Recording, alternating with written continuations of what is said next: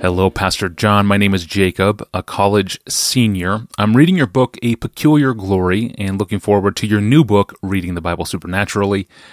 My question comes from chapter 12 of A Peculiar Glory. If it is indeed God who shines the light into darkness, how is it that we as humans are responsible then for knowing God? I may have misinterpreted something along the way, but this seems like a legitimate question in light of Romans chapter 1, verses 18 to 23. Pastor John, what would you say to Jacob?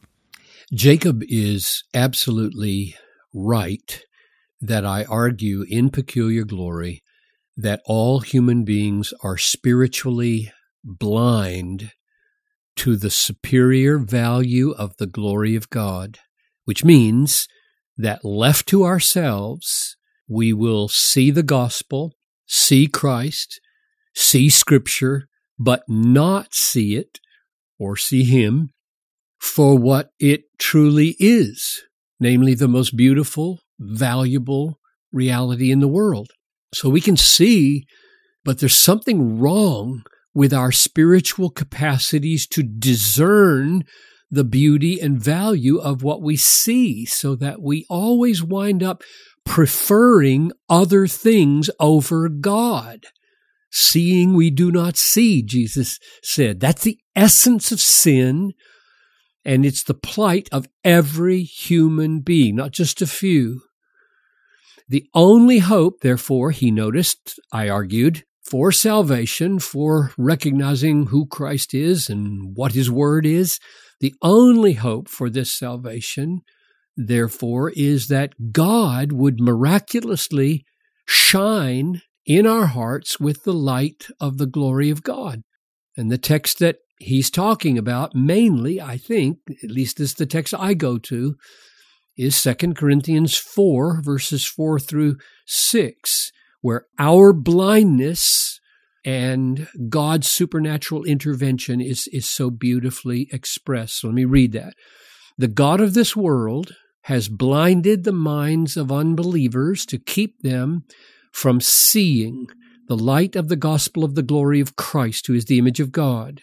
So hence our inability to see the truth and beauty and worth of Christ in the gospel. We're blind. And then verse 6 is the solution.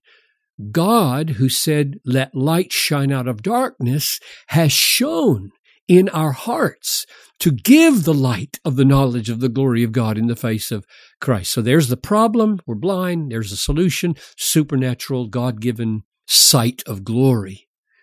So that's what Jacob is referring to. We're blind and unable to see the beauty and worth of Christ in the gospel, and a miracle is required to save us, which verse 6 says only God can give by shining into our hearts. And Jacob asked, well then, how is it that we are responsible and liable to God's judgment if we're blind and can only be saved from our blindness by God? And the key to the answer of why spiritually dead, spiritually blind people who can only be rescued by a divine miracle, the key is to see that this blindness and deadness is willful. It is rooted in what we prefer. It is owing to our desires for darkness, desires that are stronger than our desires for light.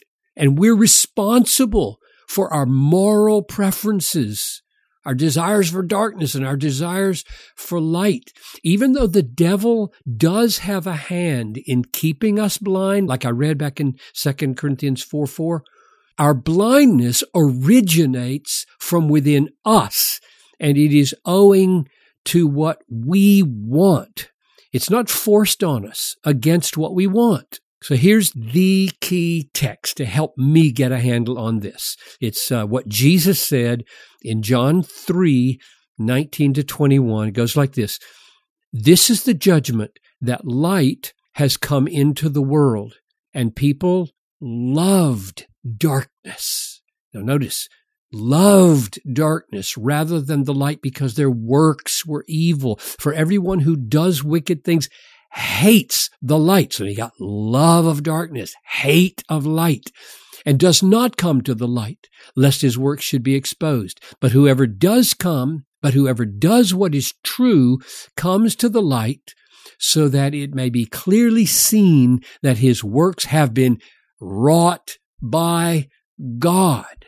Now, this is a description of the blindness and deadness of all human beings in the world who refuse to come to the light that God reveals of himself in nature. They refuse to go there. The light that he reveals in Christ, in the gospel, the light that he reveals of himself in Scripture. And the reason people don't come is not that they lack light, but that they love darkness. They are not kept from light against their will. It's precisely their strong-willed preferences for the darkness that keeps them away from the light. And therefore, our blindness and our deadness is a real, blameworthy desire and love and preference for darkness over light. And we are really responsible for these desires, these loves, these preferences that we have. They are the very essence of what is evil about us. And so, oh, how thankful we should be that God does not simply leave all of us in our rebellion, but instead breaks in with light so we can see and savor and embrace the glory of Christ as our supreme treasure. Amen. Amen. This is grace, unmerited vision to see the unmerited glory in Jesus Christ. Thank you, Pastor John. Well, the book that we are talking about is John Piper's release from last year, a book titled A Peculiar Glory. It's a book about the self-authenticating nature of Scripture. So good. Don't miss it. You can download the whole thing at desiringgod.org/books, and you can get to reading it right away. So how do we read and perceive the flow of arguments throughout an entire chapter of the Bible or one long psalm? How do we work our way through the biblical logic of certain chunks of Scripture? That is the question on the table Friday. I'm your host, Tony Ranke. Thanks for listening to the Ask Pastor John podcast. We will see you then.